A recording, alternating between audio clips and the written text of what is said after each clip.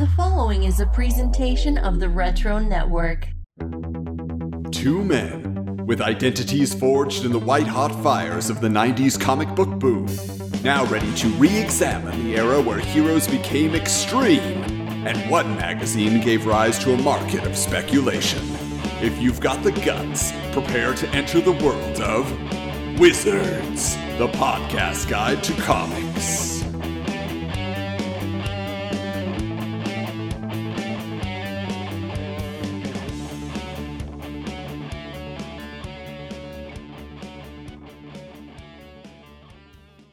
Greetings, geeks, and welcome to episode 84 of Wizards, the podcast guide to comics. The podcast where we re-examine the 90s comic book boom through the pages of Wizard magazine. Wondering if Michael Eisner, former CEO of Disney, is any relation to Will Eisner, creator of The Spirit? I'm Adam. Now, Michael Canetti is not with us this episode, but we are going to fill our Michael quota anyway. Returning to the podcast is a man who loves his literature to be full of chills and thrills, so much so that he adapted R.L. Stein's Zombie Town into a feature film, which is now streaming on Hulu, then published his own supernatural adventure comic, Armored, which is getting rave reviews. So we're excited to welcome back to the show, Michael Schwartz. How you doing? Thank you. I'm well. I'm really happy to be back. I think it's been a few years now, hasn't it? At least a year, yeah.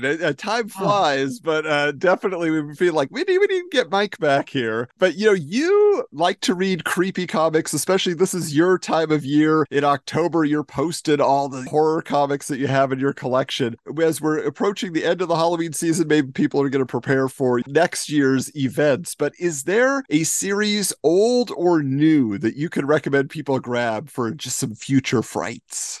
You know, if you're a fan of Hellraiser, I highly recommend the Boom series because it continues off where the movies left off, like really well. It's like the best sequels. I've been talking about it a lot online with another Instagrammer, just how good it is. Hellraiser has some really bad sequels, and this series does it right. But if you're not a Hellraiser fan, I definitely recommend Stray Dogs. I don't know if you're familiar with that one. Here, no, I have like one of the issues beside me. This series is fantastic. It's like, imagine Silence of the Lambs, but with animals. So, wow, that does sound interesting. Yeah. Okay, well, that's good. And I'll just recommend, I'll say for our patrons this month, we actually are reviewing Army of Darkness on 90s Super Cinema. So I went back and read the adaptation, which I think Boom Studios re-released at some point, but it was originally through Dark Horse. And it is fantastic. Like this John Bolton painted artwork, and it just looks so good. I think it's what Sam Raimi envisioned the movie would look like in his head if he had like $50 million more to work with or something at the time. But it has all this extra, narration from Ash, because, in the movie, the stuff's just happening. In the book, they kind of got to explain more, but it's in his voice. It's adapted from the original screenplay. I loved it. I mean, and of course I love, novelizations and all the things that give you the little deleted scenes anyway. So that's a fun one to get into. But if you want to give Clive Barker some mail and tell him, hey, we need to get some more of these great Hellraiser comics published, please continue to sell your license. We're going to see what kind of mail the Wizard was getting this time around in Willie Lumpkin's mailbag.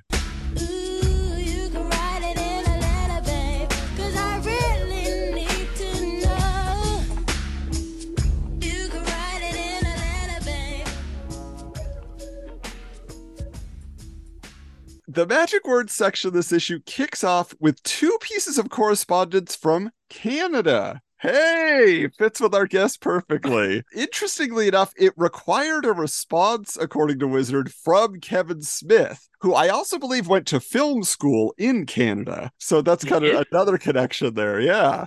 I did not know that. But, he was just celebrating the 29th anniversary of Clerks this year as well. So that was a big deal. We're going to get into our first letter here, which is from Matt Hart from Campbellton, Newfoundland. And he is asking here, hey, Jim, I got a few questions about Kevin Smith. What's his favorite type of cheese? What's his next movie? Will it continue the Jersey trilogy? Will Jason Lee be in it? And of the 3 films he's made, which is his favorite? Until next time, power to the people and screw the man. on. So yeah, this guy was definitely a Kevin Smith devotee. I will say also, Wizard very much in the Kevin Smith business. As soon as it was announced that he was doing the Marvel Knights Daredevil and they did their Q&A with him, every subsequent issue going forward has some bit of Kevin Smith news. They shove it wherever they can find it. So just saying, they were very excited about his connection to comics. But this is what Jim McLaughlin has to say. Quote, I have a few answers about Kevin Smith directly from lowercase m, the man himself. So first off, Kevin says, quote, Kraft low-fat American cheese food product in slices. God only knows what's in it, but you can pull a Homer Simpson and eat the whole package if you want to. And at least it's not fattening. Number 2, he says, Smith says his next cinematic offering, Dogma, is a supernatural comedy road movie featuring Jay, Silent Bob, angels, demons, and God. It stands alone, but there are plenty of references to his other movies and a trip from Illinois to New Jersey, so it's kind of a peripheral to the Jersey stuff. Smith also promises lots of comic stuff. Quote, I think the screenplay reads like a comic. It's closely related to Matt Wagner's Mage, and there's also stuff inspired by Alan Moore and Neil Gaiman in there. And Jason Lee is in it. Finally, Smith says, thus far, Chasing Amy, as for what was his favorite of his movies. It was a very small and intimate movie, and we had really tanked with the previous film, Mallrats. We needed to come back and prove ourselves, and we did. So anyway, interesting, yeah, that they could just have a line direct to Kevin Smith and get his thoughts on these things. But hey, that's not all the Kevin Smith we're going to get here. Okay, well, our second letter comes from Scott. I don't even know how to pronounce this, and he's Canadian. I feel really bad, Scott. Scott Lafreniere of Ontario. So he asked something that it drove me nuts as a kid. So I'm so happy Scott asked this question. If DC stands for Detective Comics, doesn't that mean that people are saying Detective Comics when they say DC Comics? And their response is also from Kevin Smith. Since we already had Kevin on the phone, and since he's such a big comic geek, we figured we'd ask him. Yes, it does, Smith says. But if we simply call it DC instead of DC Comics, people might get it confused with Washington, D.C. Then the next time DC starts a new title, some nutball in breakaway Russian Republic hears about a DC launch and decides to strike first and lets his missiles fly, it's all over. It may take an extra word to say DC Comics, but it's worth it. Whoa. That's quite the response. Only Kevin Smith could give that response. I know, just like off the top of his head, I'm sure. Just riffing and having a good time. So that's awesome. But yeah, so plenty of Kevin Smith to come in the future, but very, very interesting to get his takes on all of that. So we're ready to check out the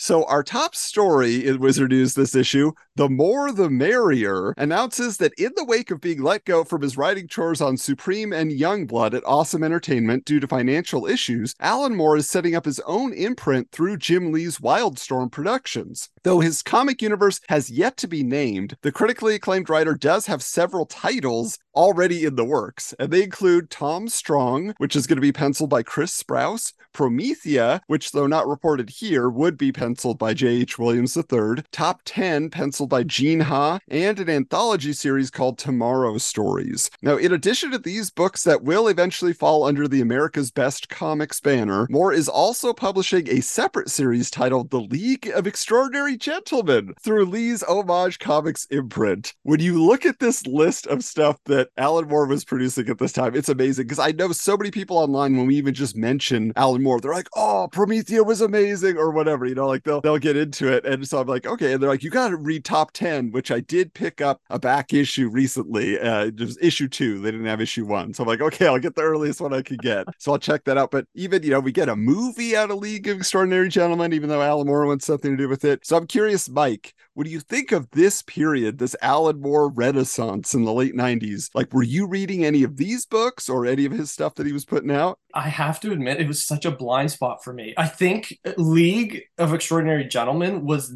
the only one. I loved it, though. Like, I was like, you know, first in line when the movie came out and first out of the theater. But man, I looking back, I feel like Wizard must have advertised them a lot or something, because I have it seared into my brain. I can like pick out what each of the covers look like.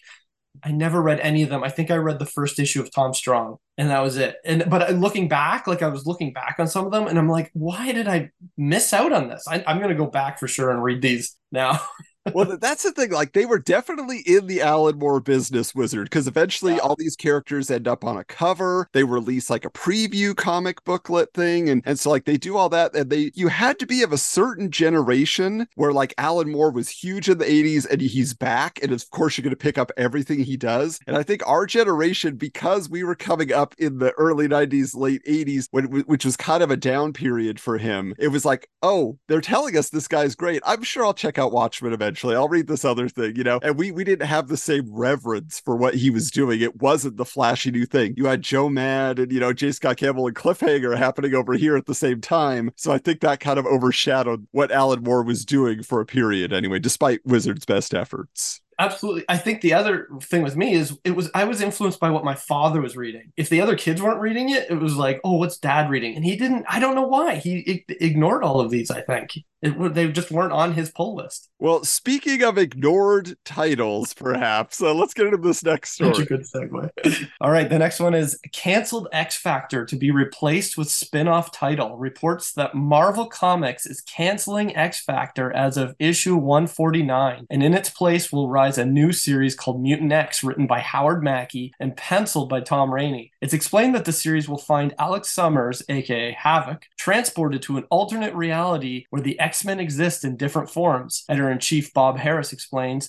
Havoc will be married to Madeline Pryor. Storm will be called Bloodstorm because in this world she never recovered from Dracula's bite. It's a jumping on point and opens up a whole new avenue for X characters and new takes on characters that already exist. So Adam, have you ever read this series, or did you even know it existed? When I first saw Mutant X, I was like, I remember that syndicated X-Men adjacent television series that I didn't know how they got away with producing. But I was like, no, it's not that. Okay. And then I was thinking about it. I was like, I was definitely not reading the X books at this time. So it wasn't on my radar from like just, oh, is this happening now? But there is this kind of interesting thrift store, more of a secondhand store than a thrift store. It's a little different in that way. And they bought somebody's comic book collection like last year, and I've been picking through it. Whoever this collection belonged to was really into this period of like 1997 to 1999. And so I went in there and I was like, wait a minute, I remember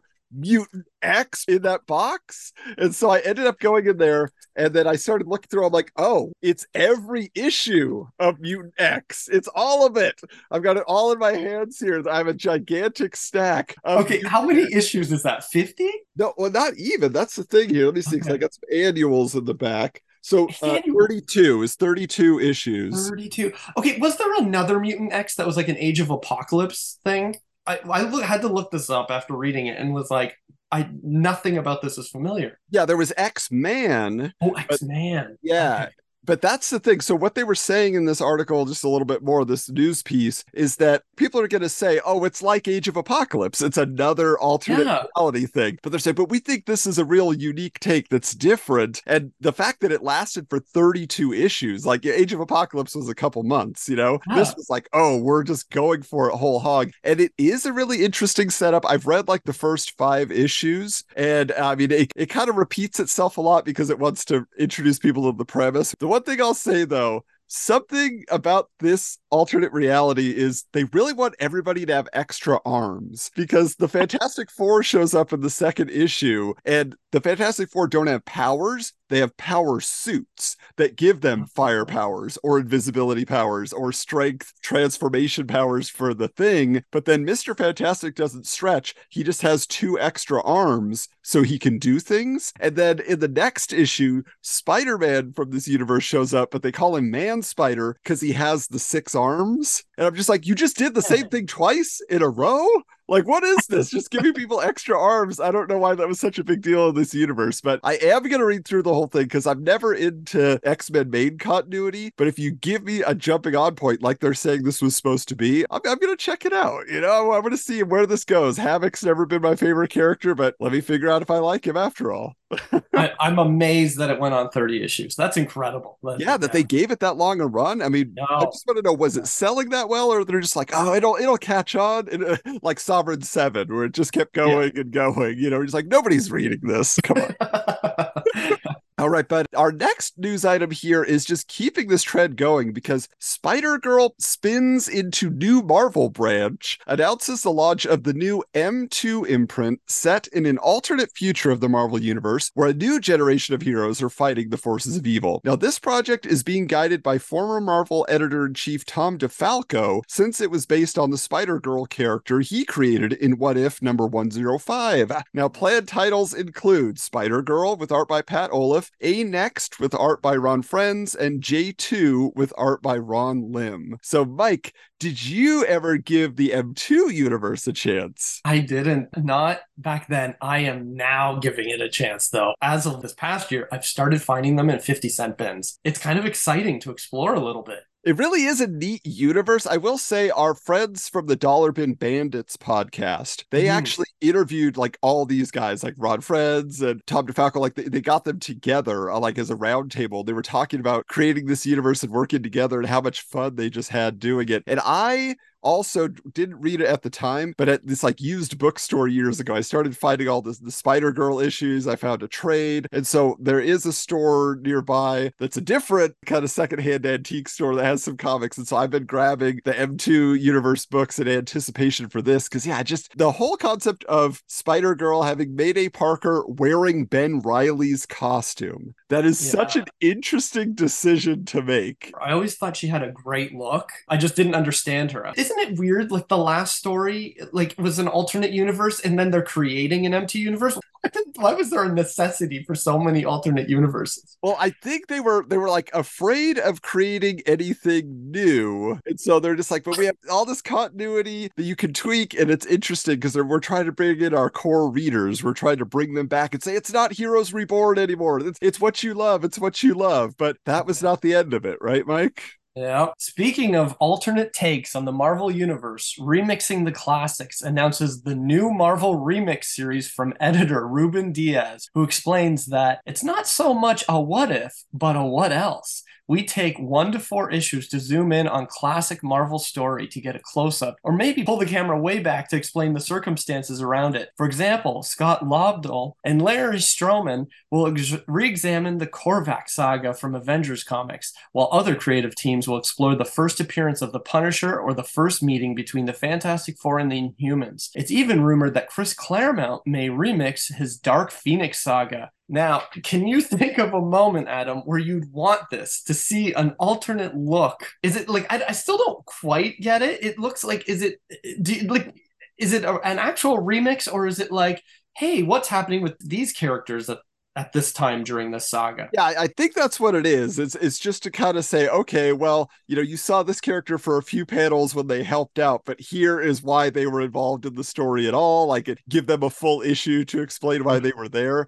For some reason, what immediately came to mind for me, like Maximum Carnage was long enough, but you got to think about like all these heroes that pop in and make cameos. So I kind of like the idea of like, Daredevil or Captain America or whatever, having this like Maximum Carnage adventure on the side before they hop in or after the fact, like even like the spider doppelganger, like the weird, thing, like just to be like, what was he doing? Because they had him hanging around, but like, how did he get drawn in, to be part of their crew? So I would think I would have been interested to see a Maximum Carnage remix for, I don't know why, but that was the immediate one that came to me. How about you?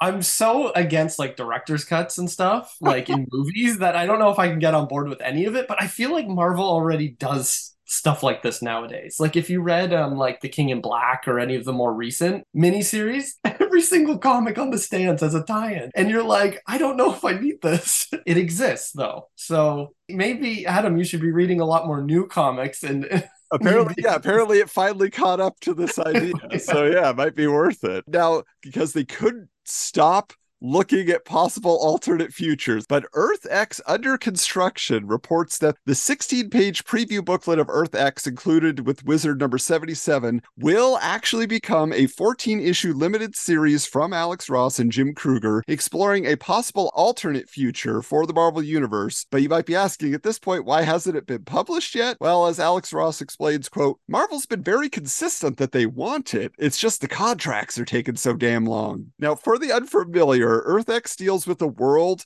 where all humans have been mutated into superpowered beings. So the question of the series, as stated by Ross, is, quote, when everyone is super, is anyone a superhero? So the 2-page report in this issue actually offers some additional sketches of his new takes, or should I say older takes, on classic heroes, Captain America, The Thing, Machine Man. So I'm just curious for you, Mike, as you look through these ideas that he had, are any of them jumping out to you? You're like, oh, that's kind of cool. First, I have to say, I actually read Earth X probably like 5 months ago for the first time because I found them all on a 50-cent bin, and I was like, I've been dying to read this for years. I remember my dad collecting them, but I don't think I ever read his issues. So in these designs that they show, Black Knight is so cool looking. Like, he's got like that armor, the full body armor. Like, he looks way cooler than the regular Black Knight. But my favorite, I think, like as a kid, was seeing Daredevil Ghost Rider mashup. Yeah.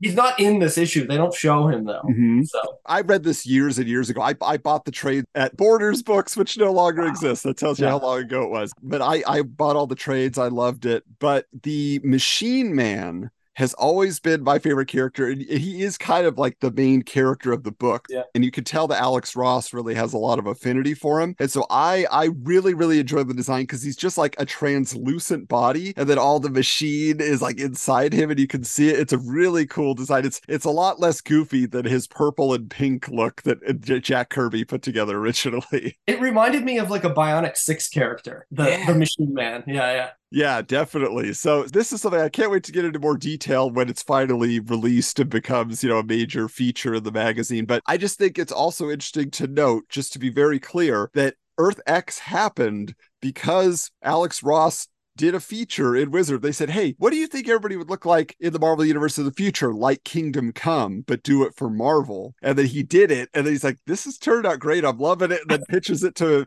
Marvel. And they say, okay, let's do it. So it's all because of Wizard. Just another place where they had a big influence in actually getting certain comics published. But man, he takes Marvel in such a drastic different direction than DC. DC feels very like consistent. Yeah, no, this one just keeps going because you have Earth X and you have Paradise X and you have it just keeps going. Like it was not a one and done deal. That was not a mini series. Let's put it that way. Yeah. All right. Finally, Wizard pulled their America Online users, America Online, to ask which X-Man should get a comic of his own. The results were scattered as Iceman ultimately won with 23% of the vote, followed by Cyclops and Phoenix with 15%, which tied with the none of the above category, meaning these fans didn't want a new X-Men book. Rogue got 14%, Angel and Beast tied with 9%, and Storm earned 8%, with 1% going to the other category. Wizard can't believe that Iceman is the #1 X-Men character, but as one voting fan explained, he's the young, relatable one. So Adam, can you think of an X-Men character that would work better solo than with the team? Oh, man. I mean, a lot of them have had a mini series right here or there, and then they give them their shot. Iceman did too. I found like a 4-issue mini of Iceman. Oh, they did so many in the 80s, especially. Yeah, there were a ton of those. But I was thinking, she's a character who I feel like has managed to stand on her own in a lot of ways because she joined S.H.I.E.L.D. Like, she's done a lot of things, but I think Kitty Pryde, if whether she goes by Shadowcat or whatever, but she's just like got her own series, feels like a character, especially today, that would really resonate in a big way, and she could do a lot of interesting things. And there's always, just the idea of being intangible and those like phasing, like it feels like you could pull out of that various meanings and metaphors in addition to just the action of the story. So they must have attempted an ongoing with her at some point, but it feels like she would be a character that might be unexpected, and then everybody's like, oh, this is like the best book ever if you get the right writer behind it. Well, she ran her own team in the latest like Krakoan era of X-Men, so she was running a team. But I don't think she never really had her own book. I guess she had the Wolverine like she's had the mini series, but she was teamed with Wolverine. So it's Wolverine, just like, and she's been leader of a team, but not her. That's a good one. I support this. What about for you though? As a kid, Gambit was my guy, so I always collected that. And then more recently, I pick up anything Gambit. So I have to go with just Gambit, who already gets his own books all the time. Yeah, it's not boring. I'm so boring. That's but he's so mysterious, even though they answer the mysteries every once in a while. But I am curious too, though, because you laughed when you said America Online. In Canada, did you have to use America Online, or did they have Canada Online? Okay, so no. This is early on when it come in Wizard that we would use it. We'd get like the 500 hours free or whatever it was. Yeah. Those discs, like we actually used them, but eventually there was like local or provincial wide suppliers of internet, so we didn't have to use it. But early on, I'd go over to my friend's house, give him a disc, and it was all thanks to Wizard. Like, it's amazing. That is, they connected you to the net. Mission accomplished. All right. Well, now we are going to get into really like the details of this issue. There's a lot of great features that they've included with our table of contents. Still no theme song. Hey, we're going to put it out to you geeks. If you're musical and you can think of a table of contents theme song, I've just never been able to find something I feel fits. And so I've never put it in there. So you let us know, send it on over to us, and we'll be happy to give it a play and see if people like it. But Wizard 84, with an August 1998 cover date, featured two covers. The first was a Mike Wieringo Spider-Man featuring a bunch of different Spider-Man masks behind him, which I love. If you really pay attention, you have Spider-Boy from Amalgam, you have Spider-Ham, you even have the paper bag head Spider-Man from the time Spidey had to leave the alien symbiote costume with the Fantastic Four, and then he improvised a costume by putting a bag on his head and having an old 60s Fantastic Four costume with a Kick Me sign on the back that Johnny Storm put on there. Always cracked me up. But the second cover was just going to sell itself in the comic book stores, and that was a Michael Turner Fathom cover. The issue also came packed with a Marvel Knights sketchbook and a mail-away offer for a Witchblade 500 issue instead of the usual half issue. And so it basically told the story of Sarah Pazzini in the future, and she still has the Witchblade and what that has done to her life and all that. So it's kind of an interesting, we're just going to jump ahead instead of doing a half issue just to tie into whatever's in continuity at the moment. So, Mike, I know you have the Fathom cover. Do you recall, because I know you and your dad, were collecting comics simultaneously at this time. Did you ever each get a copy? Did he ever buy both covers, or was it always did you have a subscription? How did that work? I'm trying to remember. I remember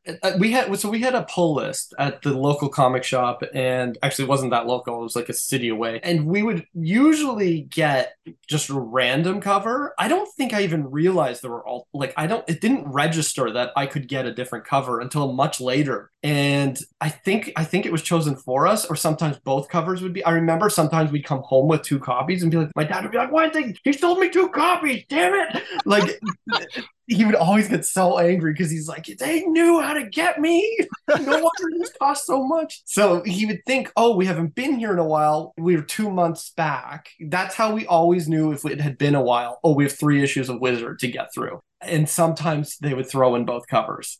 But usually it's chosen for us. We never got to choose. Yeah. Yeah. Well, speaking of the cover that you did hold on to, take us into our first story here. Our first cover story is Waterworld. It's a preview of Michael Turner's new creator-owned underwater adventure series, Fathom, written by the fan-favorite artist himself. On the origins of the book, Turner explains, about 2 years ago, I tried scuba diving for the first time and was totally blown away by this incredible and mysterious underwater world. I realized that I'd never seen an underwater comic done the way I wanted it done. I guarantee there won't be anyone riding the backs of giant turtles or people with fins on their ears. Black and white pencil sketches of various characters fill the first 4 pages of the article, but the final page is a breakdown of the cover to issue 1 that points out the underwater creatures as sea urchins, scorpion fish, and moray eels worked into the designs. So, Adam, was Fathom your favorite underwater comic, or was there another one you preferred? Definitely not Fathom, man. I remember seeing this and just being like, so you're just going to draw pictures of hot girls for 20 pages? I don't want to read this. There's nothing here for me. And now that I have read it, there's still nothing here for me. I mean, it's beautifully detailed artwork, but that's all it is. The story just doesn't catch me at all. It's too mysterious. It doesn't ever coalesce in a great way, I feel. But I will say that underwater comics weren't huge to me, except for I remember Atlantis Attacks being something when I was first getting into comics comics that my buddy was collecting all those annuals, and and I was like, oh, Atlantis Attacks, that's kind of cool. And then when John Byrne did Namor, I've been trying to get like a full run of his Namor. I'm missing like 1 or 2 issues now, just because I love John Byrne. So to look at and see his take, but most of that takes place above, the water, because he figures out, this is how you stabilize Namor. Now he's going to run this corporation and all this stuff. So that doesn't really count as an underwater comic. So I don't know. Peter David's Little Mermaid? Huh? Did Peter David do the Little Mermaid series? He did. He wrote the Disney licensed Little Mermaid comic for Marvel. I just read my daughter that like last year, the first issue. So that I need to go back now.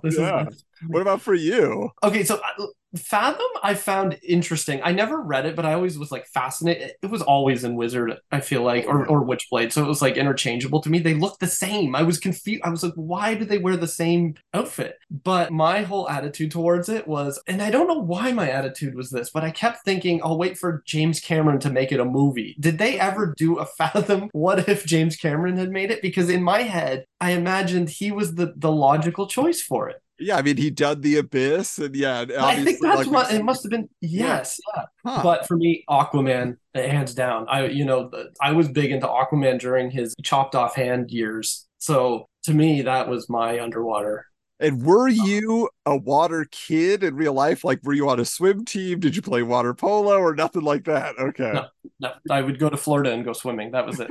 You weren't trying to live the life. Okay. All right. Well, our second cover story here, the Wizard Q&A with Howard Mackie, is an attempt to understand the past, present, and future of the writer who is being tasked with becoming the voice of Spider-Man during the relaunch and revitalization of the character at the end of 1998. So interviewer Matt Senreich mentions the fact that Mackie is apprehensive about talking to Wizard Magazine since they had relentlessly bashed his past work on the character. Says Mackie, quote, "You guys never wanted to talk to me when I was doing the Clone Saga thing. It's nothing personal, but you can't help but feeling this way when all you see about yourself is negative press for a story that's been over for years now. I realized the Clone Saga sucked, but it was a story, and a story that is now well over. Can't we move on? I love Spider-Man. Probably more than you guys at Wizard who write all the articles saying that I don't." So I love that transparency that he's just calling him out. He's like, now you want to talk to me. I see.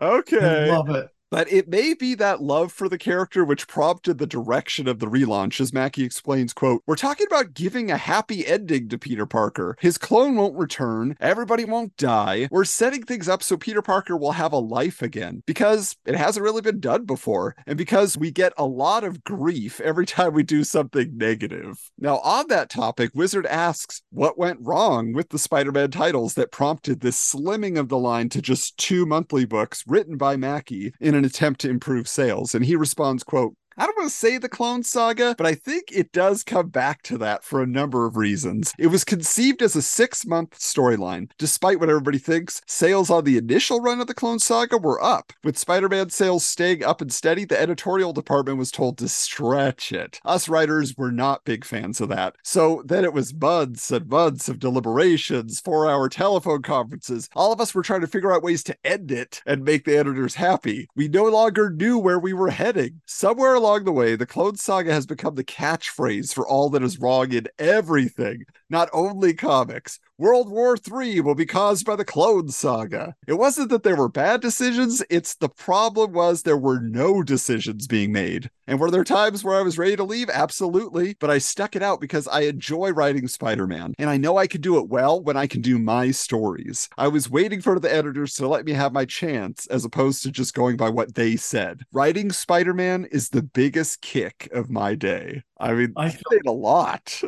I feel so bad for him, and I wish I could meet him, because to me, that was actually my favorite time. Well, no, my favorite was when my dad read me the first 100 issues of Amazing Spider-Man. But this, for me, I read, it was right after Maximum Carnage, right? Basically, yeah. So I just consistently read straight through, and I was on board for every issue, every single tie-in. It was like, this was a big deal, Clone Saga, and he must have been destroyed at this time. I mean, especially because, like, I will say I was there too. Like, I liked Ben Reilly. I, again, wanted to have a jumping on point, like with Mutant X. Here was an entry point for me where I would pick up random issues of Spider-Man here and there before that, but now it's like, oh, this is a new beginning and I can follow this guy's story. Now, it did get convoluted and I did stop reading it because there were too many pieces to the puzzle there. But at the same time, like, it was exciting and new. What's funny, Adam, is that I actually did stop after the Clone Saga. I just went straight to like the Image titles. It was just the darkness and so yeah, it kind of did kill Spider-Man a bit. Yeah, and I think that's ultimately what it was, is they got a little bit greedy, it sounds like, and then they just didn't know what to do. But we could keep selling it if it says Clone Saga, if you have all these, twists and turns that we're promising. As you know, I had like all my comics stolen, right? Like all my childhood comics stolen. So the Clone Saga is one that I'm constantly trying to collect from the back issue bins. Like, I just want it back.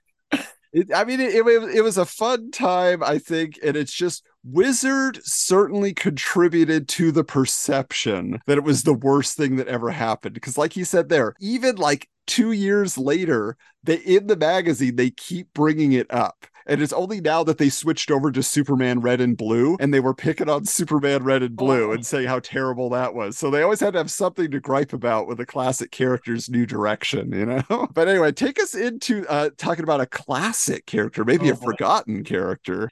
Team Spirit is an interview with the various comic book creators who will be contributing to a new anthology series starring Will Eisner's pulp hero The Spirit, which originally ran in newspapers from 1940 to 1952. Wizard asks, why are today's top creators flocking to The Spirit, The New Adventures, starring a 58-year-old superhero you've never heard of? Here are a few quotes from these titans of the industry that answer that question. Kurt Busiek says, you can say Jack Kirby was the most creative creator we've ever had in comics, but Eisner is the master of technique. With Eisner, it's all skill. Alan Moore says of his plans with collaborator Dave Gibbons, we really wanted to do something that came from Eisner's inspiration. We also wanted to draw from different periods of the Spirit. Neil Gaiman is even contributing to the series, though he recalls that at first he said, absolutely not. The Spirit stories are as good as they get. I can't do better than Will did, and I won't write any new adventures. Regarding his reverence for the original stories, Gaiman explains, everybody gives up comics occasionally. During that period between the ages of 17 and 22, when I gave up comics, I didn't give up Eisner. I didn't give up the Spirit. I would still hunt down the reprints because they're just as good as comics ever get. So, Adam, did you ever read The Spirit?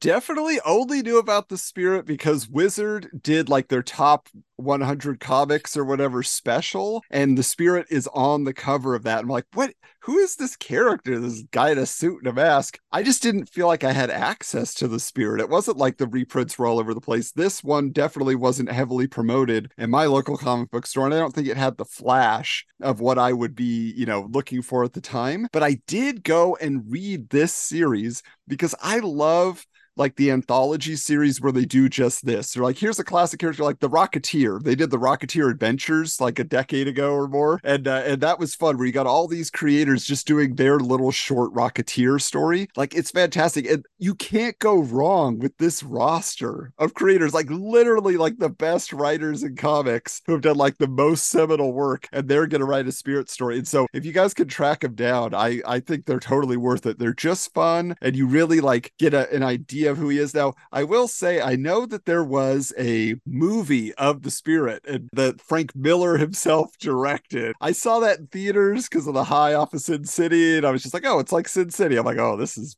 not good. What is Samuel L. Jackson doing here? But then there was also a TV movie of The Spirit in the 80s that starred Sam Jones, aka Flash Gordon from the 1980 film. Yeah, if you've never seen that, it's weird, but maybe closer to the comics than what Frank Miller was doing, I feel like. But what about you? Have you ever tracked down The Spirit? I always saw him listed in Wizard. As a kid, he looked boring to me. Yeah, kind of hat and a little mask, and this didn't register. Well, there was no access to it, I guess, but reading about it now, I was like, oh, this sounds really cool. I think maybe maturity helps with the Spirit to appreciate it.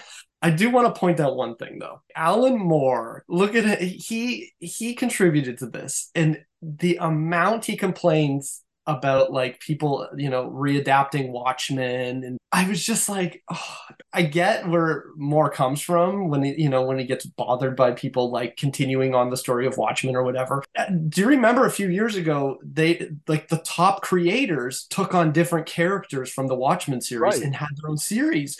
And I'm just like, his mind would have been blown to see him be a part of this. I'm like, I don't know if you can actually. Feels a little hypocritical. Yeah, I mean, I think in his mind, it's like, well, this is a tribute to Will Eisner, whereas he's like, DC's just trying to cash in on what I can. They don't want to pay. They're a business. They're a business. They have to cash in. But I think people love, the Watchmen and what he created, and it's also a tribute. But yeah, DC's a business. I don't know. Yeah. Well, but the other thing about Will Eisner is we always heard about the Eisner Awards, like the top award in comics to the top creators. And I think like only the people that were deep into comics and creating comics looked at him and said, oh, I learned so much from looking at his pages. Like they even have a sidebar at the end of this article where they talk to people like Todd McFarlane, and he says, quote, a lot of what enamored me with his stuff was mood. Even though there was a lighthearted feel to the spirit, I always loved the feeling that it was always 2:00 in the morning or something. And it had a sort of ambiance to it. He was also very impressive in terms of page layouts. Will proved you could incorporate design into storytelling, so like they all have these like great things to say about him. But like, if you look at Will Eisner pages, you can tell how much the image creators were influenced by him because so much bleeds over between panels and pages. And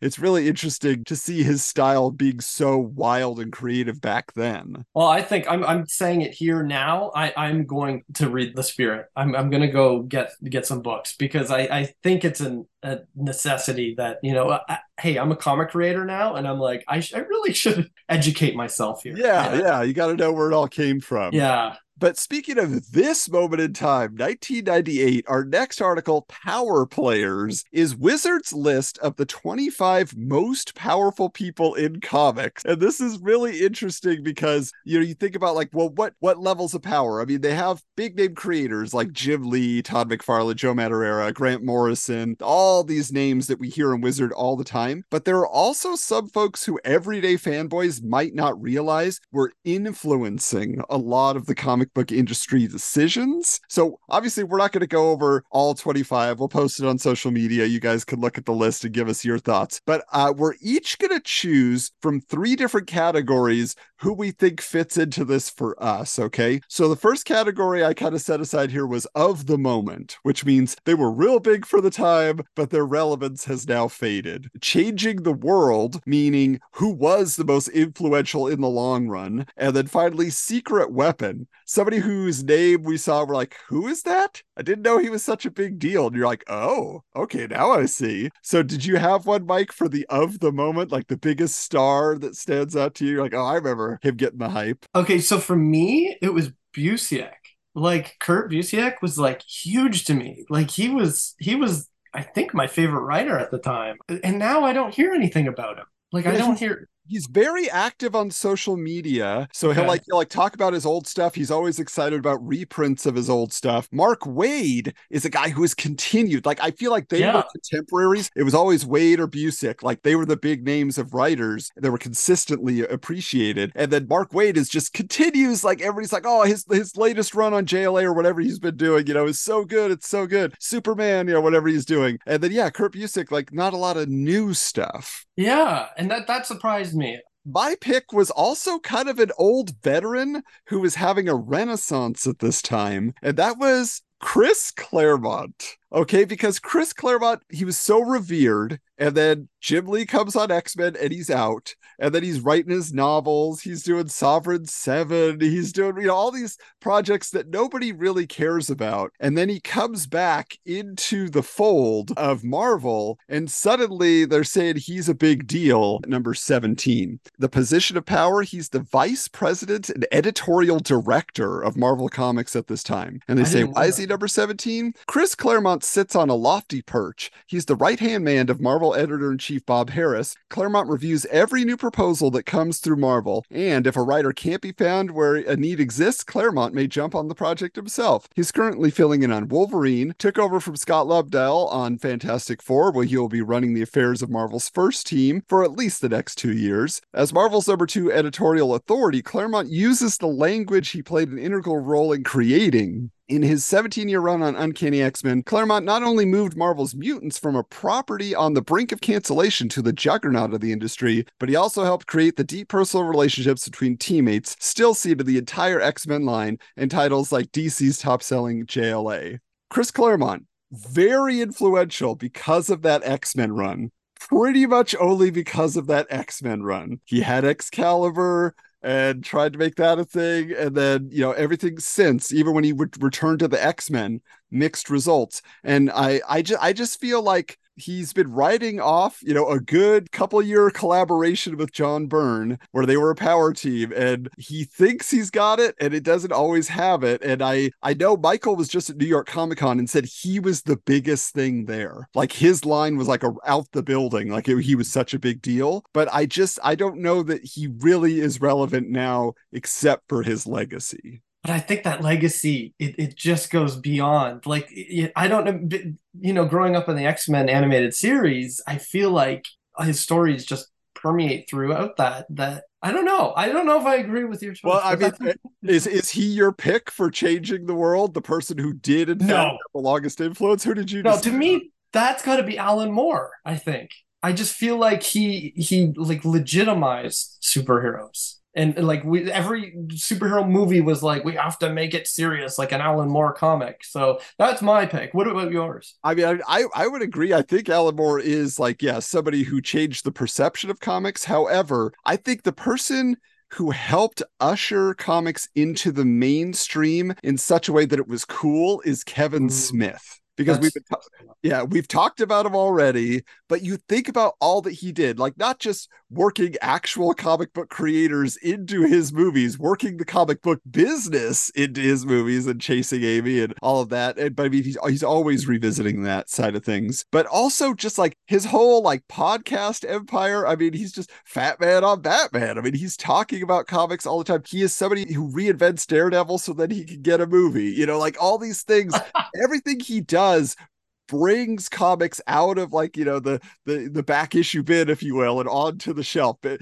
makes comics a wall book for the pop culture at large. Everybody pays attention to Kevin Smith's opinions, and he's genuinely passionate about comics and owns a comic book store. He's got a Comic Book Men TV series. Everything says comics and Kevin Smith, and I think for our generation that is carrying the hobby forward, I think he's the guy. Yeah. I have to say, when I was like really out of like superhero comics, it was all like, in addition to reading The Flash, but it was his Green Arrow run that I jumped right in and was just like, I love the way he wrote comics. It was fantastic. So, I'm about to explore that series and Daredevil a little bit more because I've always heard about it, but I never read it. So it's so good. Yeah. I really like that. And then the artwork was fantastic too, by I think it was Phil Hester, maybe. I forget. Yeah. Mm-hmm.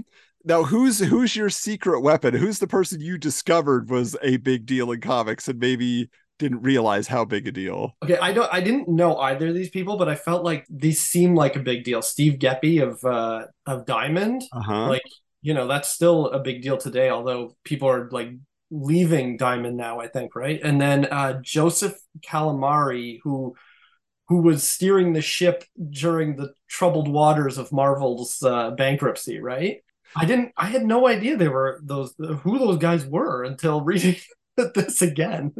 Yeah, they're handling the business of comics. It's like, how do you get your comics? Steve Geppi is the guy getting it done, right? And then the one for me was Steve Milo, because he is a name I knew nothing about. And then you read it that he was number 10 in his position of power. They say president of Another Universe comic stores, mail order and online subscriptions. Combined, his stores sell more comics than any other retail store chain. And so I remember like the Another Universe catalogs starting to get inserted in the polybags with Wizard each issue. And you're like, oh, okay. But then it also explains this. he's got the biggest checkbook in the business and can make or break a title. Steve Milo's and other Universe comic stores dot the Washington, D.C. area, but more importantly, Milo's the mail order king. From 1994 to 1996, many comic stores closed shop as business got tough. Fans without local stores turned to Milo, who sent out huge catalog mailings, gaining thousands of new customers.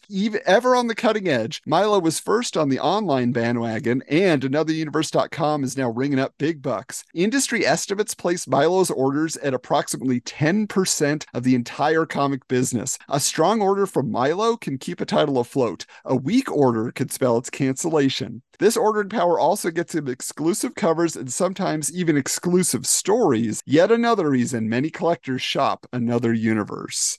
I think I would have ignored it as a Canadian, though. I think that's the difference, is if it came in Wizard, garbage immediately, because I'm in Canada, so I don't know if they would have shipped her. But that's unreal. 10%. I mean, just to think like that's like where the business was going anyway, like, so he was there, like literally on the ground floor, taking mail order online and getting it done. Like I was looking, into his career after this. Marvel eventually just hires him to handle all their like marketing and brand management kind of stuff and sales. So like he really becomes a big player going forward. So, and I think he might get involved with Wizard down the line too. I'm kind of curious to see if that becomes the case, but either way, yeah. So that was pretty fascinating to see just how powerful these people were, whether or not they were fans or they just saw an opportunity, But speaking of the fans, where do they congregate, Mike? Oh boy, in the next article we have Comic Confidential. It's the Wizard staff's helpful guide to making the most of your comic book convention experience. Now that they were actually running their own now with Wizard World Chicago. Of course, there's plenty of attitude, but also some clever ideas. So we're each going to give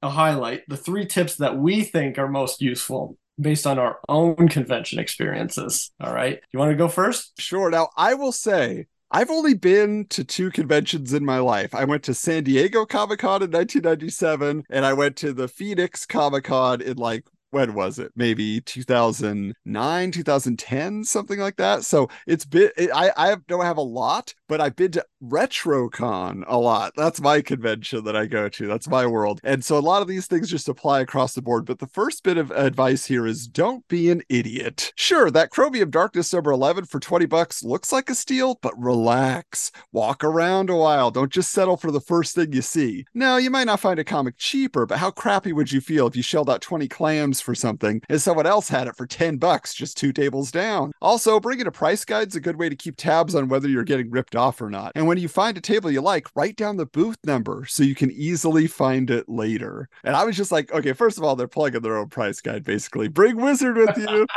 But I found this to be the case, like when I would first go to conventions, it's just like, as soon as you walk in, you're like, oh, you spend all your money like on the first row, and you're like, oh, like there was so much more to see. You just don't know when you're trying to conceive of what you're going to do there. So if you have a little bit of patience and you can say, okay, this is here, let me just look around and then I'll swing back as you write down the number of the booth. Which row is that on? Okay, I'll be back. Like that's just good thinking. Adam, you needed a father like I had to teach you what to do. He would always be like, whoa, settle down. Let's look around. You do the rows and then go back. But were you big convention goers then?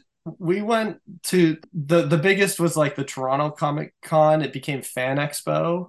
I think there's Fan Expos everywhere, but it's like Fan Expo Toronto. And so we consistently went every year. And then there would be local cons that we'd go to. So I went to that was like what I did with my dad at the end of summer. You knew that was the school's about to start when we were going to the convention. So yeah. That's great. So what piece of advice then resonated with you after having that many experiences going there? This piece of advice I give to people, I was giving to people a lot, and I still do. It's get on your knees. Check out the bargain bins. Those are the quarter boxes most dealers have piled underneath their tables. Sure, you'll find more than enough copies of Alf, Boof, the Bruise Crew, and Dakota North, but you also might uncover some old key Avengers, Daredevil, or even Uncanny X-Men issues.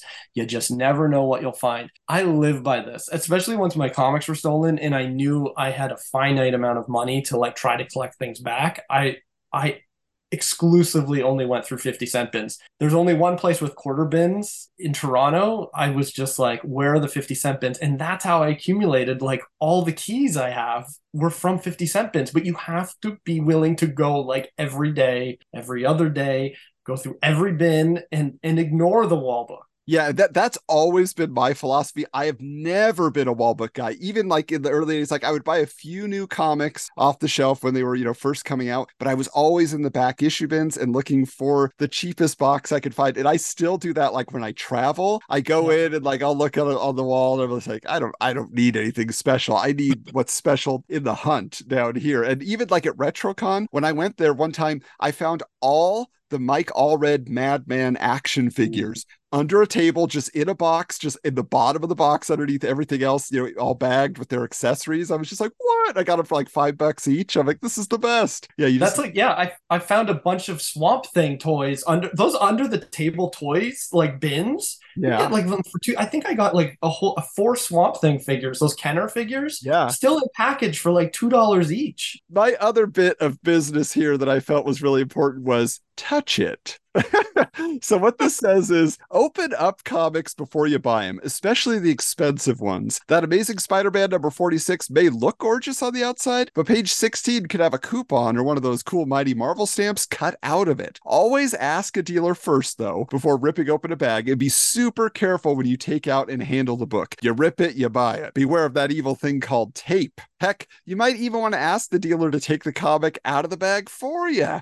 If you don't see the exact comic or condition you're looking for, just ask. Most dealers have tons of extra books hidden away that they just don't have room to show. This is a big deal for me, and it's a lesson I've learned the hard way several times just buying on eBay, I would say, not at cons. But like I found these books, like I got a Gen 13 number 1, and it had Fairchild cut out, like in like 4 or 5 pages in. And I was like, man, come on. So it's just like, it happens more than you think that people are like mangling the comics. You gotta look at them if you're buying it for collector's sake. In my case, I was just like, I can't even read this now because you cut out a big hole in there. But I'm just curious, have you ever come across any books that were damaged and you didn't know until later? Well, I'm such a cheap collector that I only peruse the cheap bins. There is a $3 bin, a comic shop near my mom's house, and in the $3 bin, they'll have like kind of big books, but they always will say like on the corner or whatever, it's usually the value stamp is cut out. That doesn't bother me. It would bother me if a character was cut out though. I have not found that ever before. It's always the Marvel stamp is cut or a back page I've had missing, I guess, but I don't buy from eBay. So I don't mind. I've avoided this problem. Yeah. All right. What's your next bit here? Okay. Don't leave. On full weekend shows like Comic-Con International, at San Diego or Wizard World, don't assume Sundays are weekdays. Sure, there's less merchandise and the hottest books are probably long gone, but there's a lot fewer people around and you'll find some amazing bargains. This, is 100% from my dad. Sometimes if we could only do one day, he'd be like, it's Sunday. We're doing Sunday, because he was always after the Silver Age books. So he was like, I know I can get the guys down. That was his goal. I remember on the last day of a Comic-Con, probably 5 years ago, I got a Ninja Turtles figure, like an 80s one. I think I'd seen it there for $80, and then they were selling it on the last day for $30. And I was like, it was Metalhead. Oh, cool. Metalhead character. And so I was like, I have to grab this $30. I think that's a good one to live by. Yeah, they've had a whole weekend and they're disappointed with their sales, and then you're like, you want to make $30?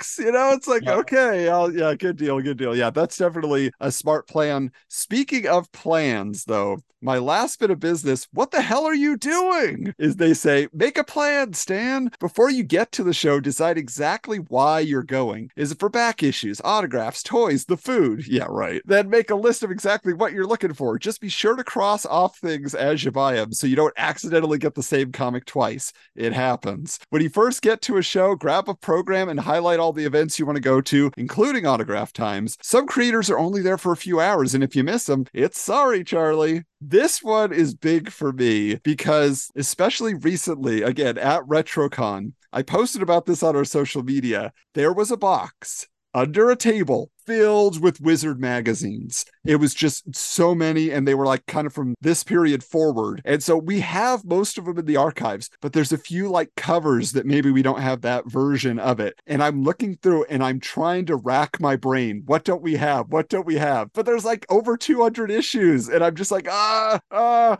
I bought none of them because I didn't want to have extras. I'm just like, what am I going to do? And same, I was on a trip. I went to a comic book store. I was disappointed. I didn't find anything in the back issue bins or the quarter bins or anything I wanted. And then they had Sensational She-Hulk #1 as a wall book. And I was just like, man, I've been trying to complete my Sensational run. I do a lot of trying to complete my Byrne books, And so I was doing that and I was like, I have the trade with the first 4 or 5 issues, but I don't think I have that first issue. And it was a fairly good price. So I bought it. And then I got home and I was like, I already had Sensational #1.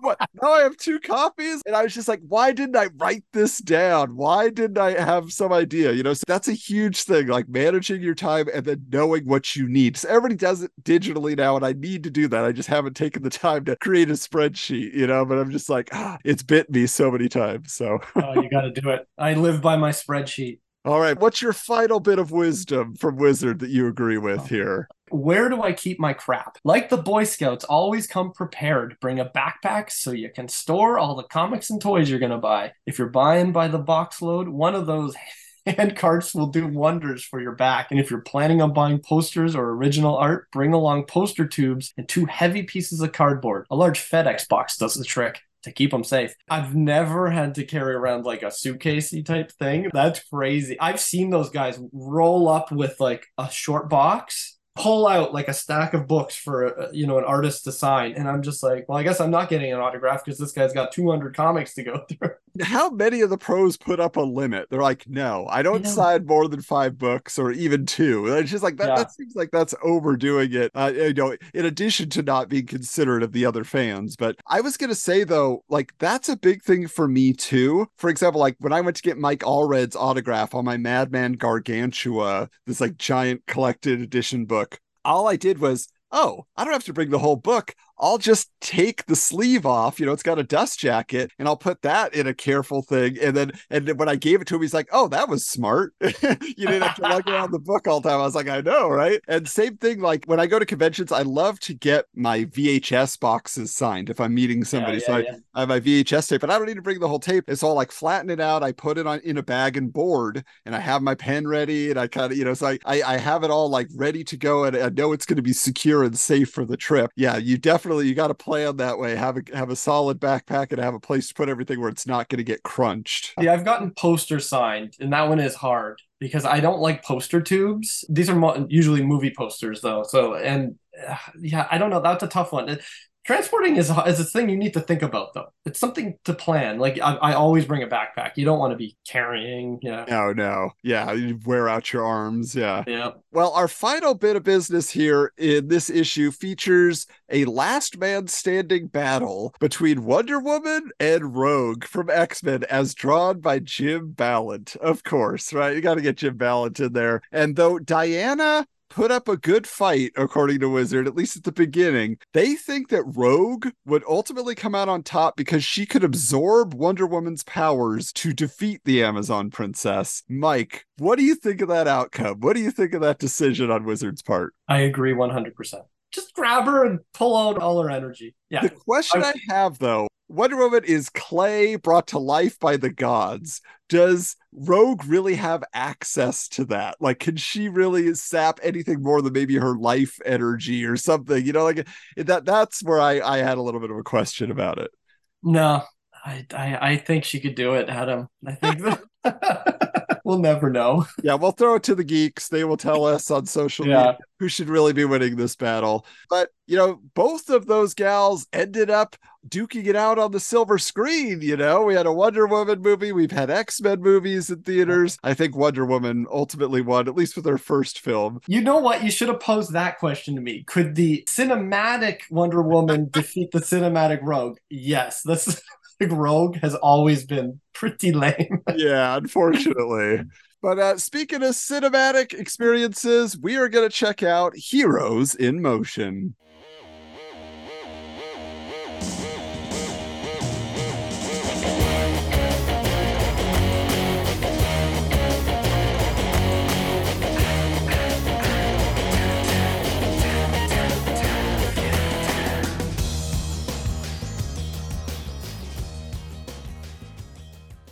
So our first story here, Having a Blast, reports that Joe Madureira and Jeff Loeb have teamed up to create a new animated adventure series for Nickelodeon called Blast, which is planned to be a full-length animated feature film to hit theaters in the year 2000. Now, the project and contracts were still in development at this time, but as Joe Mad explains, quote, part of the deal is that they've got to stay true to my art style, very fluid with a manga feel, but still very much an American cartoon. So you might be asking, what's it about? Well, the elevator pitch is Pinocchio meets the Terminator. But to expand on that premise, quote, Professor Grant creates a super agent android for the CIA based on the image of his deceased son. Okay, just stopping there. When I first saw that, I was like, Astro Boy? You guys just ripped off Astro Boy? But they get into it a little bit more. But since Blast is a learning computer who needs worldly experience, the government puts him in the suburbs with his father and a female agent who doesn't want to be a babysitter. But there is plenty of action, as Loeb explains, quote, he loves to get pulled out of school to go fight the bad guys. He's like T-1000 and can shift his form to have rockets come out of his chest. Are you excited by all this? Geek said, don't be.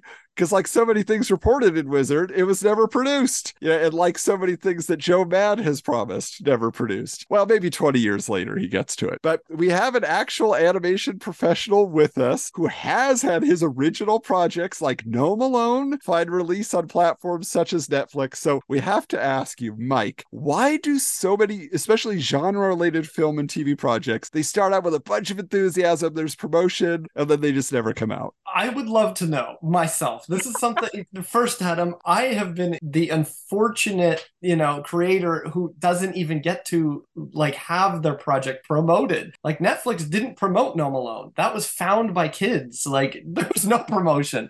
So I've always wondered this. I wish I had an answer because I know the director I work with, he's had a project that he was attached to get announced and then it went nowhere. And so it does happen. And I don't know if it's to get more financing, but this project was with Nickelodeon. So I don't know why the hype machine had to start early. Sometimes they announce it to the trade so that they can acquire more investors interested in it. Hey, look, we're working on this. There's tons of comics that get announced that are like, oh, the movie is scheduled for release in 2 years from now, blah, blah, blah, picked up this Image comic or whatever. But for something like this, it's really bizarre. It was clearly in development, but then Nickelodeon was like, this sucks. We're not doing it. Do you get word ever? Do you ever get it was financial, they didn't want to spend the money on it ultimately, or what? Yeah, none of my stuff has been attached on the ground level. I'm at the writing stage, so it doesn't even really get into production sometimes. So this, though, what could have happened was a changeover at Nickelodeon. I know the person, I don't want to, I'm not going to say on record, but I think what I heard with Gnome Alone, for instance, it was picked up by a woman at Netflix, and then that woman was let go at Netflix or left Netflix. So we had even written a Gnome Alone 2 that never got off the ground. But imagine if we had announced Gnome Alone 2. So there's a weird things. It's all political, I'm sure. Ultimately, nobody knows except for that person in the moment that pulled the plug. Yeah. Yeah, exactly. Okay, so the next one is Wipeout. It's a story explaining that due to Marvel's continuing issues with resolving their bankruptcy, all of their film and television projects have been put on hold. This includes the in-development Captain America animated series and the second season of the Silver Surfer animated series. It's revealed that the Silver Surfer was a rating success in its first season and had been renewed for a second, but now was on hold, and even if the green light was given, could not have any episodes ready for the fall 1998 season. Now, I'm curious, Mike, did you watch the Silver Surfer series at all? I love the Silver Surfer series. Oh. I ordered the DVD set from the UK. Yeah, I'm a huge fan of that series. That and X-Men are my two favorite, and obviously Spider-Man, but Silver Surfer was my comic book as a kid, so when I was really young, and then I love this series.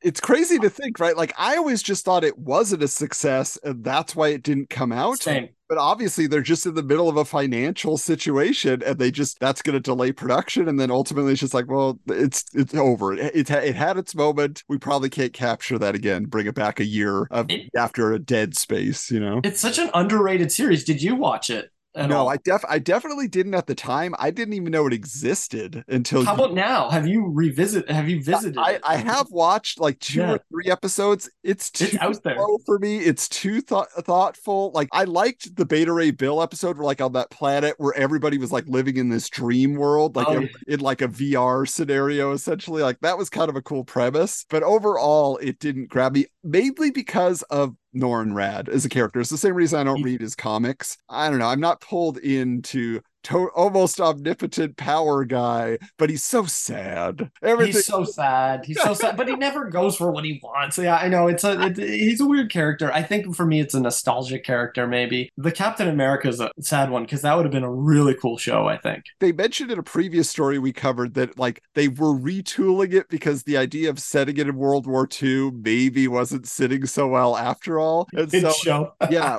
What's crazy though is, and I don't know for sure if it was happening immediately after this, but like just shortly after saying, well, Captain America is probably not going to happen. So there's an ad for the next issue of Wizard, for Wizard number 85. And it shows the Avengers in an animated style. And I don't know if that was just somebody's drawing style or if they were trying to promote the Avengers Earth's Mightiest Heroes. But I think that gets its own cover later, like a few years later when that actually comes out. But yeah, so anyway, it was just kind of a weird period for the Marvel animated projects because it was like Spider-Man Unlimited. And then it's like, okay, we'll get this Avengers thing done. But our deal with Fox is pretty much over. We had the glory days of the 90s and moving into the late 90s, not so much. But speaking of just looking to the future of what could be, Wizard presents a chart. They love doing charts at this time called Fast Forward in their coming attractions section, which lays out which comic book pros are now working on projects in Hollywood. Now, some are comic book related, some are not. So for example, Brian Michael Bendis is adapting his creator-owned book, aka Goldfish, into a screenplay for Miramax. Garth Ennis is writing a screenplay for a Preacher film, which has been optioned by Rachel Talalay, the director of Freddy's Dead, The Final Nightmare, and Tank Girl. I don't want to say she's famous, but her movies were interesting. Neil Gaiman is adapting the script for the English language version of classic anime film Princess Mononoke. Grant Morrison is writing outlines for 2 more Lawnmower Man sequels. And it says since the producers liked his work on Doom Patrol, which is like, he's done so much since Doom Patrol. That's the what? And James Robinson was writing a draft for at this time called a Jason versus Freddy script. But that's kind of amazing what James Robinson's take would be, because so many people wrote the Freddy versus Jason thing. If anybody's ever watched the Never Sleep Again documentary about the Nightmare on Elm Street series, they interview like so many people. They're like, well, our pitch was this. Well, our pitch was this. Like everybody, they was in development forever. But that's kind of funny. Is there any comic book creator or somebody that you're aware of, Mike, where you're just like, oh, I didn't know they were involved in this movie? All of it. The biggest was James Robinson, because I was like really into his JSA work and Starman. And so he's just not that guy. I don't understand. Even Grant Morrison, he seems too good of a writer to be a Lawnmower Man sequel. Like not part 2 even. We're talking 3 and 4, he says in this article. It just feels like you get a paycheck. I feel it's the same reason that Frank Miller signed on to write RoboCop 2 and RoboCop 3, right? It's like, well, there's a little bit of prestige here and I can get paid. I'll take that Hollywood money. I don't care if it happens, I think what is interesting though is that how many comic book writers were going into film at this time. That's fascinating to me, because you see sometimes, Kevin Smith came from film into comics. Look at myself trying to go from film to comics. So it's neat to see that they also were going. I wonder if that's still happening today. Are they still... Well, I think even more so, because people are using their books basically as storyboards to be a film, But do they get to write the screenplay? That's the thing that seems unfair to me a little, right? Not as often. I feel like everybody learned their lesson from that Frank Miller, The Spirit, that we talked about. Just like, you cannot give them the whole hog, you get a little piece to take care of. So, but all right, well, take us into our last bit of business here. This is fun. Finally, Wizard features a casting call for a live-action Hitman movie. So we're going to take a look at the cast list and we're going to give our thoughts on this. Adam, are you familiar with Hitman? Did you read it? I've only been reading it since we started the podcast, and man, I loved it. Same place I got all the Mutant X books. They had like all the Hitman books. I only bought a few because I was just like, this ran for a really long time. I was like, I can't buy all these right now. But I think the characters are fantastic. I think the twists and the comedy in the violence is so fun. Yeah, it's definitely, I can see why so many people point to it as a highlight of the 90s. It really was. How about you? Definitely a blind spot for me. It's I don't know how I missed it. I'm trying to get them now. I just like the artwork and stuff. Like I got the first appearance of him, which was in The Demon. Yeah, so that's why. But I don't know anything about him. I haven't even read that comic yet. I've kind of been like trying to build it up to read. Like I have a few issues here and there. So to me, when I saw the casting call, I was like, well, he came from The Demon. Where's The Demon? But I guess you would know more. Tell us more. Well, yeah, I mean, it was only that was just like, okay, he's going to be this character appearing in the Bloodlines annual tied to the Demon comic at the time. And technically that's where he gets his powers. And they never bring it up again, except for like the first issue of Hitman. They're like, okay, here's where he got his powers. He has them. We're not going to talk about Bloodlines. Nobody cares about Bloodlines. There's no tie to the aliens. They never come back, at least for the stuff that I've read. But basically, like, he has X-ray eyes, which sometimes he uses. That's why he wears the glasses, because his eyes went all black and weird. And like, he can sort of read minds a little bit, like he could pick up on people's thoughts, so he could do that. But he was already just like a real good hitman, right? So he was a good shot at everything. So ultimately it's like they could have written the book without him having any superpowers and it would have been the same. I feel like he uses them sometimes, but not that often to where it matters. But I think it's all about the attitude, and that's why their pick for who they wanted to play Tommy Monahan, the previously mentioned Sam Jones, Flash Gordon, and as we've learned, the Spirit in that TV movie in the 80s, not at all. Sam Jones was at RetroCon this year. I was there. I saw him walking around. Super nice guy, but super average American guy. You know, he's just like, hey, how you doing? Yeah, that's good. That's nice. You know, he's just like, he's not got a lot of attitude. And Tommy Monahan is all attitude. And I looked at this at the time and I was like, you know, he's got this Irish edge to him and everything. I'm like, let Liam Neeson be the hitman. Look what he's done in all the years since, you know, with the Taken movies. Liam Neeson, he would have been awesome. That makes sense. That's actually a really good choice. Yeah. I think it's funny here for one of his buddies. He basically, he has a lot of bar buddies, other people that he's connected to through his hitman business. But there's this guy, Pat James Noonan, his buddy Pat. So they want Daniel Day-Lewis. Well, I think they're just like, yeah, I mean, he's done Irish. Let him be an Irish guy. Okay. From My Left Foot. Another guy, Kurgan, but not the Kurgan from Highlander, who is a WWF brain dead psycho, they call him. That was his in-ring name, was Kurgan. I'm like, I don't remember this guy at all. But they wanted him to play this guy, Hacken. Dennis Franz as Sean Noonan. So he, again, that's like the bar where they hang out. So I don't see Dennis Franz as a barkeep, though. Do you? Not at all. That doesn't track for me. You know who I would actually see would work is Stacy Keach. You know Stacy Keach? Oh yeah. He'd be perfect. Just a gruff talking guy, and he'd make some jokes and just kind of give everybody some attitude. They say, you want somebody killed deader than a Kennedy? Hire the mysterious assassin Ringo. There's nothing mysterious about Jackie Chan. I'm sorry to interrupt, but he is not mysterious. That is true. All his fights are very public and very he's got so many expressions. Yeah. So I mean, if you want to go more mysterious, honestly, in the picture, he looks more like Jason Scott Lee from Dragon, the Bruce Lee story. So he could have probably done it, but maybe an up and comer in the world of martial arts action films. So if you wanted a Jet Li or somebody like that. For Nat. Now, Nat is the character that stands out the most to me in these books. He's just like his real good buddy. They have a lot of adventures together. They chose Ice-T to play Nat. But I was like, when I read the book, I'm like, no, Ice Cube Ice Cube is 100% Nat the Hat, not Ice Cube. Like pop type and attitude, like they missed the mark. They got their ices mixed up.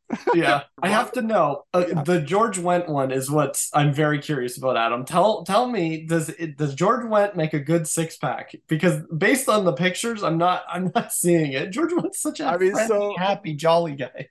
They're saying because he has years of playing an experienced obese drunkard is why they wanted to play the obese drunkard super schlub six pack. And that was something that Hitman was famous for, is that they would just work in all these ridiculous super characters. Like there's Night Fist. He punches you with his fist. Like he just had extended fist gloves.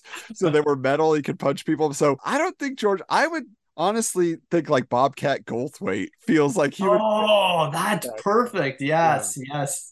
For Men's Room Louis, they want he's just a gangster, but they want Abe Vigoda. And I'm like, you look at the picture, like, yeah, he's 100%.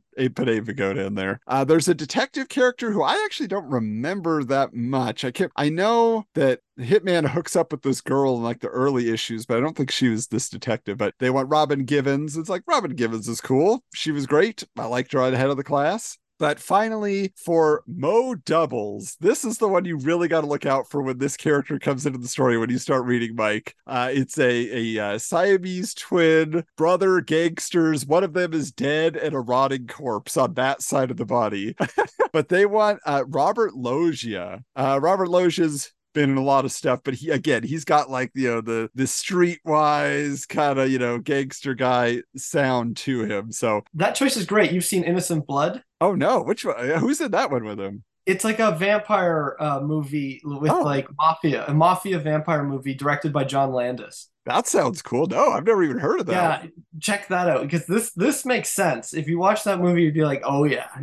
Yeah, so I'm very curious to see what everybody else thinks about these casting choices. As always, the last thing I just want to bring up really quick, because what would a Heroes Emotion segment be without an update on the Gen 13 animated movie? Wizard promises a screening of the movie for the public at Wizard World Chicago 98 in advance of the movie's direct-to-video release, which of course never happens. But as previously mentioned on the podcast, I now own the VHS copy that was sent to the Wizard offices. I got it from a former Wizard staffer who ended up with it, he says, by accident. But it might be the video they used to play it for the fans at the convention. I have no confirmation of that, but perhaps only Jim Lee can say for sure. But speaking of Mr. Wildstorm, it's time to rev up Jim and Todd's Hype Machine.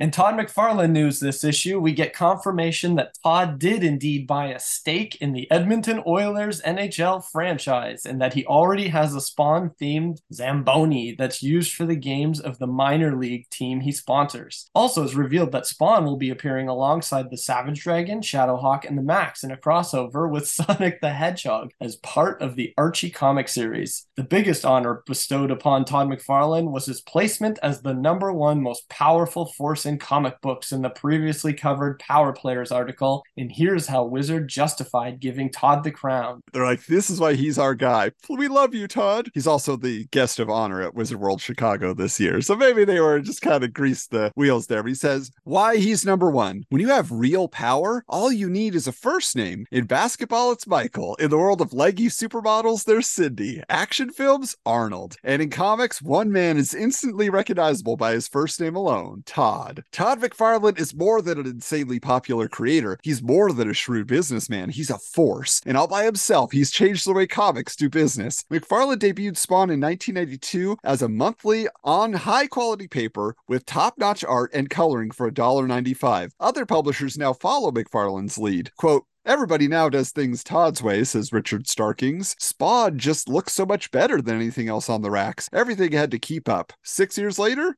Spawn is still top shelf. And where other publishers have gone through a series of price increases, Spawn still comes in at $1.95. I didn't know that. That's kind of interesting. Well, still to this day, it's $2.99. Wow. Way to go, keeps it low, yeah. Building on the popularity of the Spawn comic, McFarlane built his creator-owned character into a major industry. McFarlane has media spin-offs other creators and publishers only dream of. While others jump for joy when they sign a $2,000 development deal that might never come to pass, McFarlane sits back for the Spawn movie, a sequel in the works with him possibly directing, okay, no, and an ongoing HBO animated series. When other publishers lick their chops at the prospect of an action figure, Todd can look at his 10 different series of Spawn toys from his own company, McFarlane Toys. The most amazing part, McFarlane has done it all himself. Even a competitor like Marvel editor-in-chief Bob Harris has to stop and give McFarlane his due. Quote, Todd created an empire based on one character, and he's been the one guy behind it creatively the entire way, says Harris. It's his vision and his vision alone, and it's worked. You gotta recognize that. You gotta respect that. So McFarlane is not afraid to tell anyone that he's the man. When you watch the HBO series, it's not just entitled Spawn, it's Todd McFarlane's Spawn. Speaking of which, I recently picked up the Spawn Steelbook, the collected edition of the entire series. It's really cool. I was very excited to find that at Goodwill for next to nothing. So I love that series. It kind of falls apart at the last season, but that's solid HBO right there. Yeah, I mean, they took advantage of that. This is what I was excited about for McFarlane. Now that Spawn is up and running hard, McFarlane is turning his attention elsewhere. He got the Kiss comic and toy license based on the flamboyant rock band and is selling Kiss the Psycho Circus through Suncoast Motion Picture Company and Musicland Sam Goody stores in massive numbers. Kiss frontman Gene Simmons wouldn't go with anyone but McFarlane. Quote, I have the utmost respect for Todd as a creator, and I admire what he's done as a businessman. Simmons says, I know Kiss is in good hands with him. I want to do more work with him. And Simmons is. McFarlane is designing new logos and costumes for the band's next tour. Not bad for a kid from the boondocks of Western Canada, an image McFarlane still wears proudly with his thick accent and constant chatter about hockey. But those who know McFarlane also know that he was valedictorian of his high school class and graduated college at the tender age of 20. That McFarlane is aw shucks demeanor was just might be a cover, that he wants people to think he's just a country boy so that they might underestimate him. In reality, he just might be the smartest man in comics. It's hard to argue with any of that because it continues to this day. It does. I know it was hard. He almost made my list for when we were talking about it earlier. It is pretty amazing. You know, did you know he just announced, I think it was like 5 or 10 more Spawn comics spin-offs? Whoa. Recently. And then Jason Blum yesterday, I think it was yesterday, came out with more news about, speaking of movie news that keeps coming up, that never happens, another Spawn movie. He literally was talking about it yesterday. Wow. He's so tenacious. He's just like, everything I want, I will get eventually. It will happen. But then he sticks to his guns. Like he said, I'm going to only do Spawn. Spawn is my guy. I'm not getting crazy. He had Boof in the Bruise crew that was mentioned earlier. And then that was kind of it, you know, and Angela was taken away from him. Maybe he could have done more with her. But but either way, like, it's amazing. And you just can't believe it. Like that's the unbelievable part, that he's been so successful every step of the way. Yeah. I do have to ask though, you know, the Canadian hockey side of things, where do you fall, Mike? I'm not a sports guy, Adam. I'm so sorry. Right. I only have so much room up here for things, and it's got to stick to the geeky things. That's comics, movies. All right, why don't you give us our Jim Lee news as well? All right. In Jim Lee news, his presence as a guest at Wizard World Chicago 98 is confirmed, which was good news for fans. Meanwhile, the Wildcats Aliens crossover is confirmed to be taking place in conjunction with the final issue of Stormwatch, which is being canceled. Writer Warren Ellis confirms that many of the Stormwatch crew will be killed in the skirmish with the Xenomorphs, but surviving members are rumored to be appearing in a new series written by Ellis called The Authority. Also, this issue features a character profile of Max Faraday, the protagonist of Divine Right, which is written and drawn by Jim Lee at this time. Yeah, so Jim Lee also just never stopped, but I always feel like Todd was always one step ahead, and Todd is always in charge of his own destiny, and you had Lee always connecting himself with the company, right? And ultimately ultimately DC and where he's at. He's at the top of DC, but is he really? Creatively, maybe, but financially, he's not in charge of anything over there.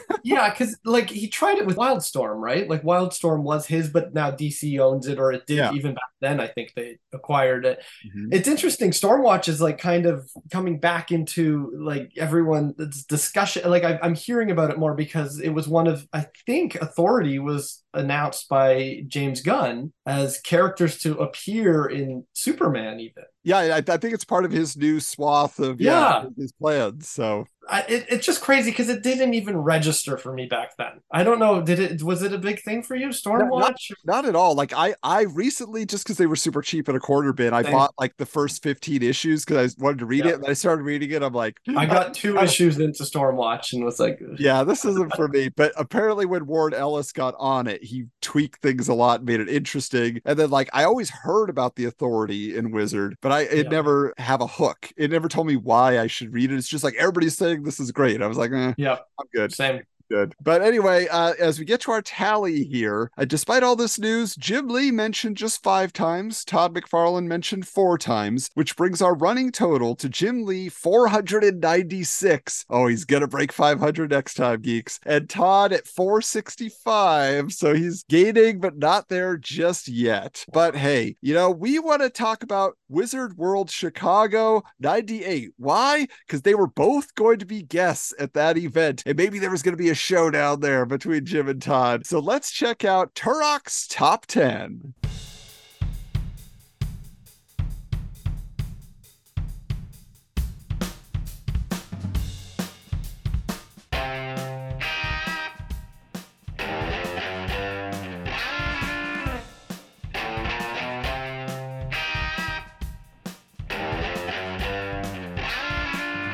The Turok's Top 10 topic this time around is the top 10 attractions at this year's Wizard World Chicago Comic-Con. They were really just pushing as hard as they could. This is their summer issue right before it was going to happen. And so I find it interesting that they decided, okay, well, we're going to make some jokes at our own expense. So let's get into this, Mike, and let's take a read here because I'm curious to see just how deep they go into their side of things. So number 10, Wheel of Bankruptcy. One lucky winner will walk away with the new owner of Marvel Entertainment. 9, Joel Schumacher's How to Kill a Franchise seminar. Free eggs to the first 100 fanboys in line. What is the free eggs reference? So they could throw eggs at him because of Batman and Robin. Gotcha. Number 8, combustible spokesmodel off. We'll take spokesmodels dressed as the Hulk, Batman, and Spawn and sit them under 500-watt bulbs for an hour and see who pops first. Come on, that's gross. That's gross. Comic fan skeet shooting. Paul. Again, I don't understand this one. Skeet shooting is, when they launch that disc in the air. Yeah. So I'm assuming they're going to launch fanboys in the air. I don't get it though. Why? Number 6, Micronauts live action role playing. Just kidding. Go home, losers. They're so mean. Rob Liefeld probably did some Micronauts cosplay at some point. He loves that series so much. Yeah. The guess what the hell Wolverine 125 was about. Question and answer period. Winner takes home Chris Claremont. Oh my God. I'm not familiar with this one, but it sounds like one we must read. Yeah, if it's that confusing. Number 4, Feeding Frenzy Fun. Pull an Uncanny X-Men number 266 out of your jacket at the quarter bins and yell, wow, the first Gambit for only a quarter? Contestant who incites the bloodiest stampede wins. I got my first Gambit at a thrift store for $2 what 3 years ago. Yeah, amazing. Wow. So that is almost me, just a few dollars more. All right, fan who does the most push-ups wins job as Vampirella model thong washer for a day. Watch and giggle as thousands of fanboys' hearts explode around push-up 6. Look, we're not the healthiest people. Is that the point, though? You gotta drag us down, Wizard. All right. Number 2, mud wrestling with Brother Power the Greek. And no, that's not a typo. What? Who is Brother? This is the second time they've mentioned Brother Power the Greek. And I don't know. What is it? It's Brother Power the Geek. It's not the Greek. I don't know what the... But they're saying it's not a typo. I think like somebody in their office must have like modified the name to be about them or something. Like they must have been like a Greek friend who then said like, I'm Brother Power the Greek instead of the geek. Like I don't, because there was Jimmy the Greek, I think, who was like the sports predictions guy. I don't know. That one's still, somebody's got to explain that one. I have the first Brother Power the Geek under my desk right now as we speak. It's under in a box. It would take me a while to pull it out. But he was just our Lord of the Month. Oh, actually, no, he was part of their April Fool's Day list of characters we wish were a joke. We wish didn't exist. That's what it was. Oh boy. It's our number one. All right. Garth Ennis's Children's Hour watches the master of disturbing plot devices offers his take on Dr. Seuss classics, Green Eggs and the Acne Sore full of baby spiders, and Yertle the Turtle who craved human flesh.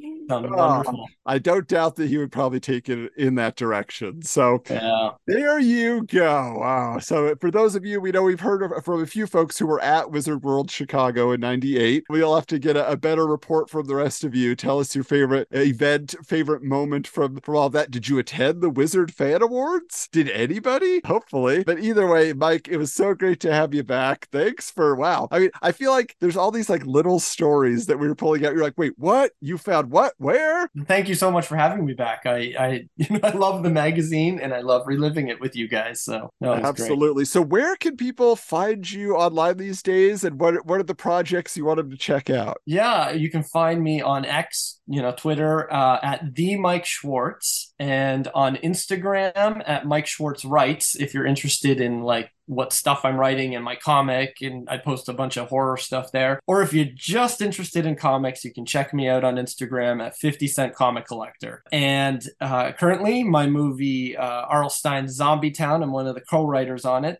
You can find it on Hulu. It's a great kids movie, so I don't know when this episode will air, but definitely check it out with your kids. Zombie Town, R.L. Stine Zombie Town. Yeah, and I've seen it, guys. It's a lot of fun. It's not like Disney Channel kids movie. It's got an edge. It's actually like funny. Like and it's got some great cameos. Dan Aykroyd is in it. Chevy Chase is in it. Like there's a lot of fun stuff going on. But like just the writing itself, Mike, I will just say, I was just like, this is clever and fun. This is not run of the mill in any way.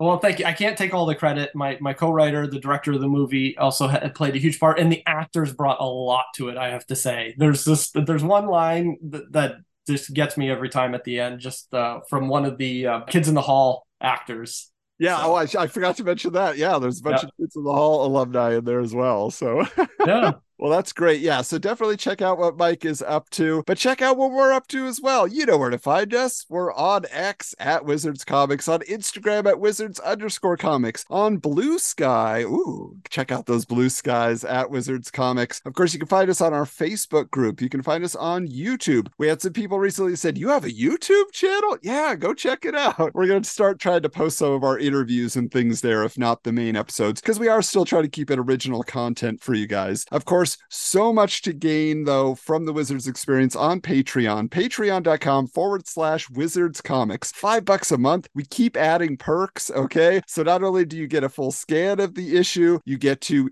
get the episodes uncut and a couple weeks early. You're getting the interviews early. Everything we're doing, as soon as it's done, we just drop it to Patreon and they get the inside scoop. We have our Patreon chats where we just, get together and we're talking about what's on our minds in comics. But recently we had a full report on Michael's New York Comic Con. We dropped a little bit of that into our mini episode, but there's a whole lot more that he told us about from that experience. Of course, you could also get our 90s Super Cinema bonus series. You get to vote on a comic related movie each month that we cover. So we've been doing the spooky stuff lately. We did Blade, we did Army of Darkness. So who's to say what they're going to vote on next and what we might end up watching? But get on over there, support the podcast if you like what we're doing. But hey, until next time, keep your books bagged and boarded.